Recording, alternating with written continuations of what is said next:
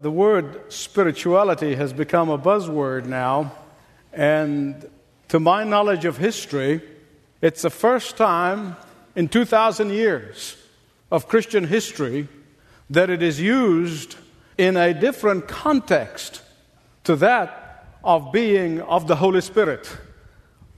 That it is used as a buzzword for everything from fortune tellers to tarot card readers to channeling, to psychic hotlines, to contacting the dead. It's all called spirituality and all lumped together.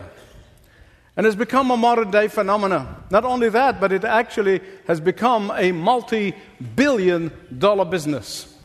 And the reason why people are seeking so much to know about the future, why do they go to these folks who know nothing about the future and give them a lot of hocus pocus, is because the natural man, and you and I have to understand that, there is a desperate need in the natural man to know the future. They want to know the future. They want to know that there is hope on the other side in their future. They want to know because they are fearful of the future. And that is why the statistics that I read from very reliable sources says that very large percentage of churchgoers have been going to these fortune tellers and tarot card readers. They want to know the future. In fact, I read this week about this woman who really was so anxious about her future. And she decided to go to one of those fortune tellers.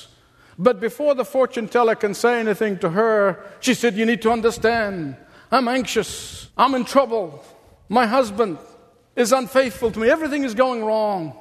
My daughter just ran away and married a drifter. You got to understand, I'm very anxious about the future. And even my dog died yesterday." And before he does his hocus pocus, the fortune teller collected his fees, of course. And then he said to her, Here's your future. Your husband's business is going to fail very soon and you'll be destitute. And what else? What else? He said, in a few months you'll become alcoholic. You're going to turn into drink and you'll become an alcoholic. And what else? What else? She said, he said, your friends are all going to forsake you and your relatives will disown you. And she said, what else is in the future? I mean, the anxious woman literally became a basket case and yelled at him, what's going to happen? He said, you're going to get used to it. You see, only God knows the future. Only God controls the future. Only God is in charge of the future. All that hocus-pocus stuff of demonic activities is useless. They all make belief stuff. And to prove this to you, I was reading a study that was conducted back in 1989 when Gene Dixon and 34 other famous psychics decided that they are going to make predictions, 550 of them. All they're going to happen that year. They were so confident about their predictions that they published them. So a well-known writer decided that he's going to keep track of these predictions. And here's what he found, very quickly. 535 out of the 550 never came to pass. And those so-called psychics were definitely wrong 97% of the time. And the other 3%, they were so general they could have fitted any event in history.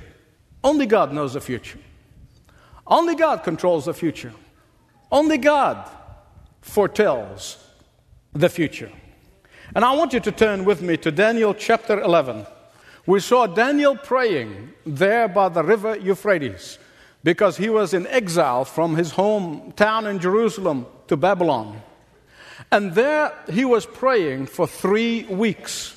And we saw in the last message that as a direct answer to his prayer, the pre-incarnate Christ came to him in person and began to speak to him.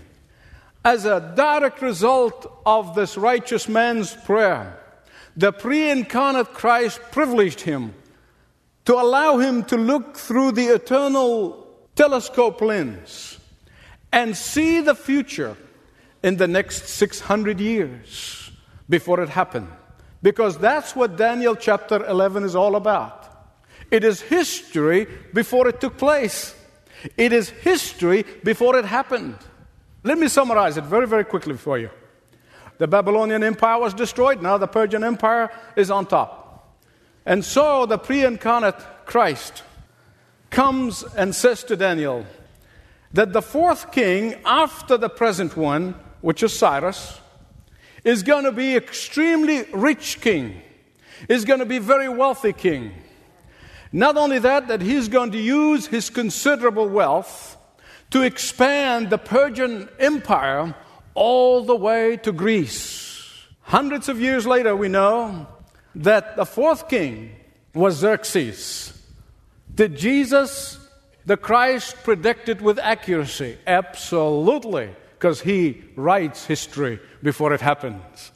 Xerxes invaded the well-known world at the time, all the way to Greece. But the Persian Empire was not to stay in glory forever. The pre-incarnate Christ told Daniel that the glory of Persia is going to give way to the glory of Greece, which will be led into prominence by a young man. You and I know him from history as Alexander the Great. Verse 3 of Daniel 11 predicts with precision the coming of Alexander the Great. And it refers to the future expansion of this young man and how he will die in Babylon, not in his home Greece. And he's going to die at the prime of his life. And you and I know that Alexander the Great died at the age of 32. Not only that, but the Lord foretold Daniel that none of his sons will succeed him in the empire. Alexander the Great had two sons. Both were killed in their early life and did not inherit the kingdom, just as was foretold hundreds of years before. Then 12 of Alexander's generals were going to squabble among themselves, and they tried to divide the empire among themselves. That will be followed by a considerable period of time of plotting and counter-plotting and scheming and counter-scheming. And eventually the empire that Alexander the Great has conquered is going to be divided by 4 families into 4 regions and 4 sections of the world, just as was foretold in verse 4 of Daniel chapter 11, well before it happened. Then in verse 8, you see that the Lord told Daniel ahead of time that the king of the south, which is Egypt, and was ruled by that time by the Ptolemies, who was one of Alexander the Great's general, that they will eclipse the king of the north, another general of Alexander the Great, Syria, and controlled Syria. Seleucus was his name. But after a period of time, they're going to form an alliance. The Word of God said that. And we know that they were intermarried between the Seleucus in the north and the Ptolemies. And I know some of you are already looking at me and said, Michael, what in the world are you doing? Give me a history lesson. This is very important. Listen. And all happened as the pre-incarnate Christ told Daniel is going to happen down the history. Then the Egyptian rose to power, as we see in verse 8, predicted with precision. And they are going to eclipse the Syrians. And we know from history, Ptolemy Euergetus attacked Seleucus in Syria and took over his treasures.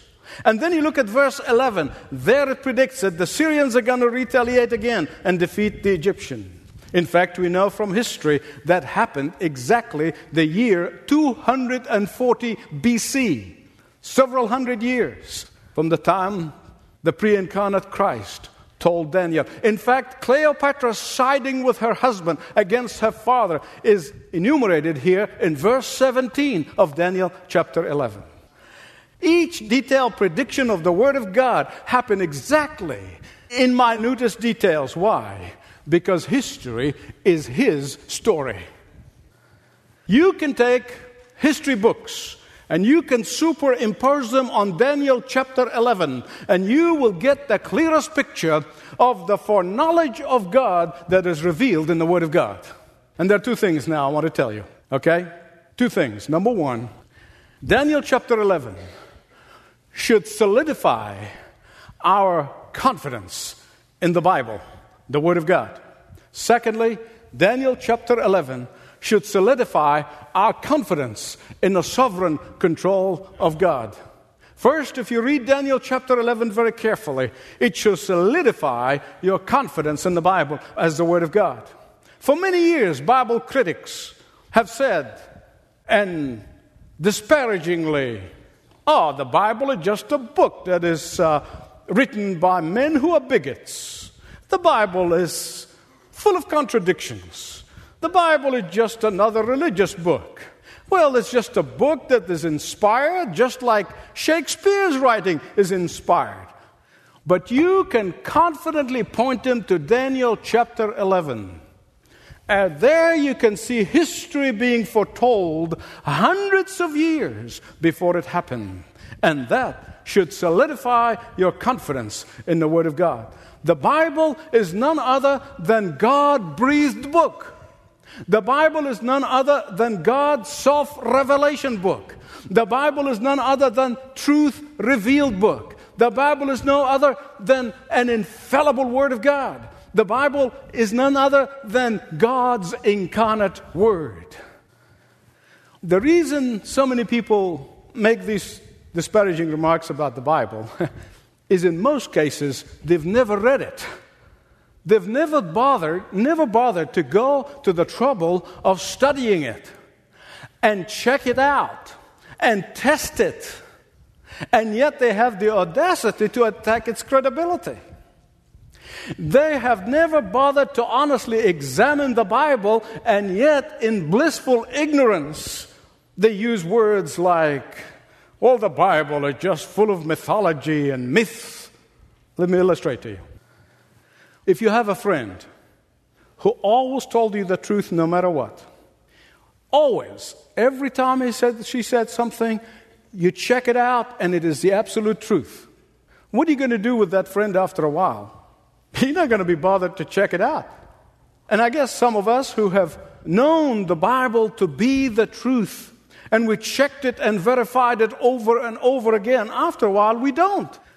If a person truly seeking, if a person genuinely want to know, examines the book of Daniel chapter 11 and compare it to history, and will come to a conclusion that the Bible is no other than the Word of God. If they're honest. Because the Bible is not accurate only 97% of the time or 3% of the time. The Bible is accurate 100% of the time. And Daniel chapter 11 fortifies and solidifies our confidence in the Bible as God's own word. Secondly, Daniel chapter 11 fortifies and solidifies our confidence in the sovereignty of God. I know there are even Christians who have a question about the sovereignty of God. And I want you to listen to me very carefully, please. I often hear people say, the future is out of control. The future's out of control. And I want to say, it may be out of your control. It may be out of my control. But it's not out of God's control. Because history is His story. Most modern historians today will tell you that history is without meaning, that history is without purpose, and we are drifting like a feather in the wind. But that is not so. In reality, history is bringing to pass what God has already decreed. Did you get that? History is bringing to pass what God had already decreed. I know some of you are saying, well, Michael, wait a minute.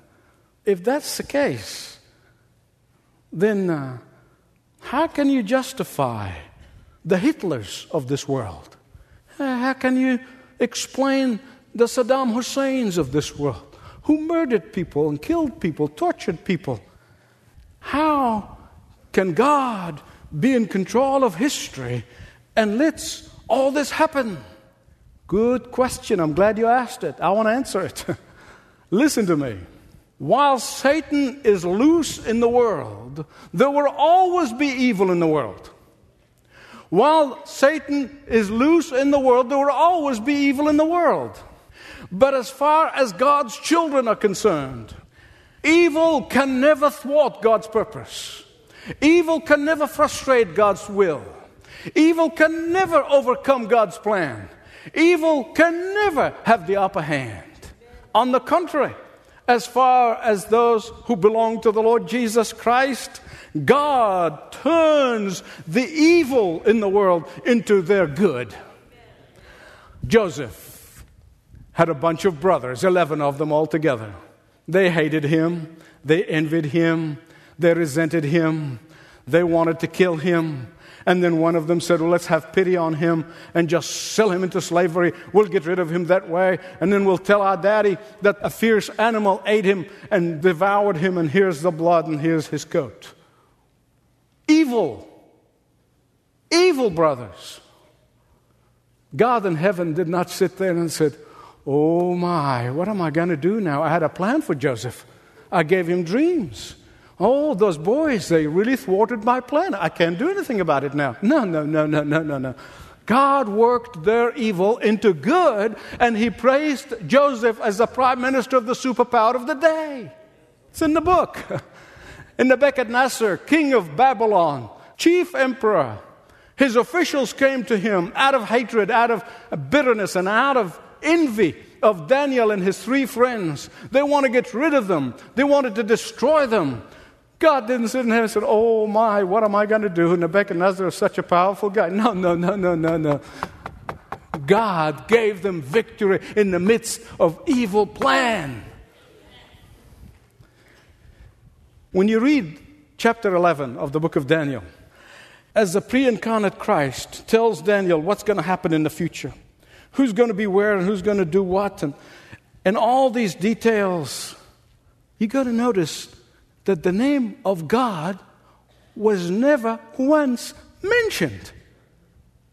God is in control of history. God is in control of the future. His name was never mentioned once. And then I began to pray. I said, Lord, what's going on here? With all the wars and the plotting and the marriage and intermarriage and the alliances and all the things that are going on in this period of history, which is about 400 years, the name of God is never mentioned, not once. And probably most of the people at that time didn't even bother to ask why. To them, it appeared that God is irrelevant. There's no need for them to know God. They're the powerful emperors. They're the powerful conquerors. They're the powerful kings. Never bothered to ask. Where's God in all this? Where's God? God is the one who's foretelling the future. God is the one who's the narrator, and he doesn't have to mention his name. I want you to hear me right. Sometimes in life, you and I go through tough times. Sometimes in life, you and I go through our own private Gethsemane. You and I in life, sometimes we go through pain. Sometimes we go through puzzling circumstances, through difficult circumstances, inexplicable circumstances, and we may be tempted that God is not there. And we ask the question, where is God? Where is God in the plan in my life? Where is God? Oh, beloved friend, listen to me. God is there. He's telling the story. He's telling your story. He's controlling events in your life. He is bringing good out of evil in your life. That is how he works for those who love him. He will take bad events, evil events, wrong events, and just not gloss over them and say, oh, they're good, they're not good, they're lousy. But he takes those lousy things and he will turn them around and he bring good out of them. That's what he's doing. That's where God is.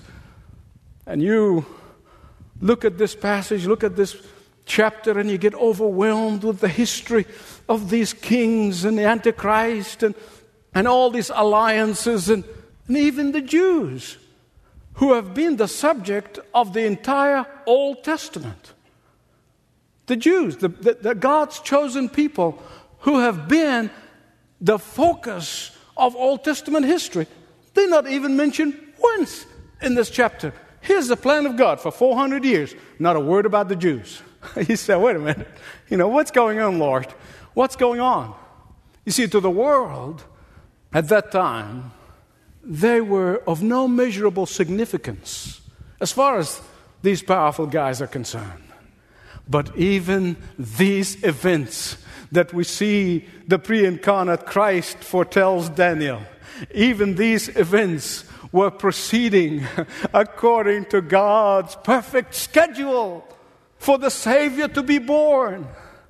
God was orchestrating events in history to the point until there is a common language spoken by most of the people who lived on the known world at that time, the Greek language, so that when the gospel is preached, people will understand it and they will respond to it. Only then was the Savior born. God was orchestrating all these events for the Romans to come in and dominate the Greek culture. And they come in and they begin to build roads connecting the entire empire so that people can travel easily, so that preachers and evangelists and apostles and disciples can go from city to city preaching the gospel of Jesus Christ. Only when these roads are finished, the Savior is born. God was right on schedule. And He is on schedule for you, my beloved friend. History is His story. And the reason believers should be optimistic and fearless, the reason believers should be forward-looking and not discouraged and despondent, is because they know that their heavenly Daddy controls the future. And when you are sure that your Daddy controls the future, even in the uncertain times, even in the difficult times, even in the rough circumstances, even when you sense God is not there, even when you go through confusing time in your life, you are not confused because your Daddy controls the future. Thomas Edison. And there on a February night of December 1914, this inventive genius lost all of his laboratories in New Jersey to a fire, a fierce fire that wiped out all of it. Took him years to develop. And you would think this man will become distraught. You would think this man will become discouraged. You think this man says, man, there's no hope. I can't get all that back again. No, on the contrary. The next morning, after the fire, Edison was 67 years old at that time. And he walks through the still smoldering rubbles of those buildings that housed many of his most important projects. And here's what he said. Listen carefully. There is great value in disaster, for all our mistakes are now burnt up. Isn't that wonderful? Isn't that wonderful? Thank God we can start again. That is the confidence of which the child of God faces the future. That is the confidence with which the child of God welcomes whatever comes in the future. Worldly kingdoms will plot and scheme, but then they will crash and burn. But God protects His own. Worldly kingdoms will rise and fall, but God has you in the palms of His hands. Listen to what Isaiah said. Chapter 40, verses 22 and 23. He sits enthroned above the circle of the earth, and its people are like grasshoppers. He stretched out the heavens like a canopy and spreads them like a tent to live in. He brings princes to naught and reduces the rulers of this world to nothing. My heavenly Daddy is in control of the future because history is His story. Thanks for listening to this message from Dr. Michael Youssef, recently featured on Leading the Way. If you'd like to know more about us, please visit ltw.org. That's ltw.org.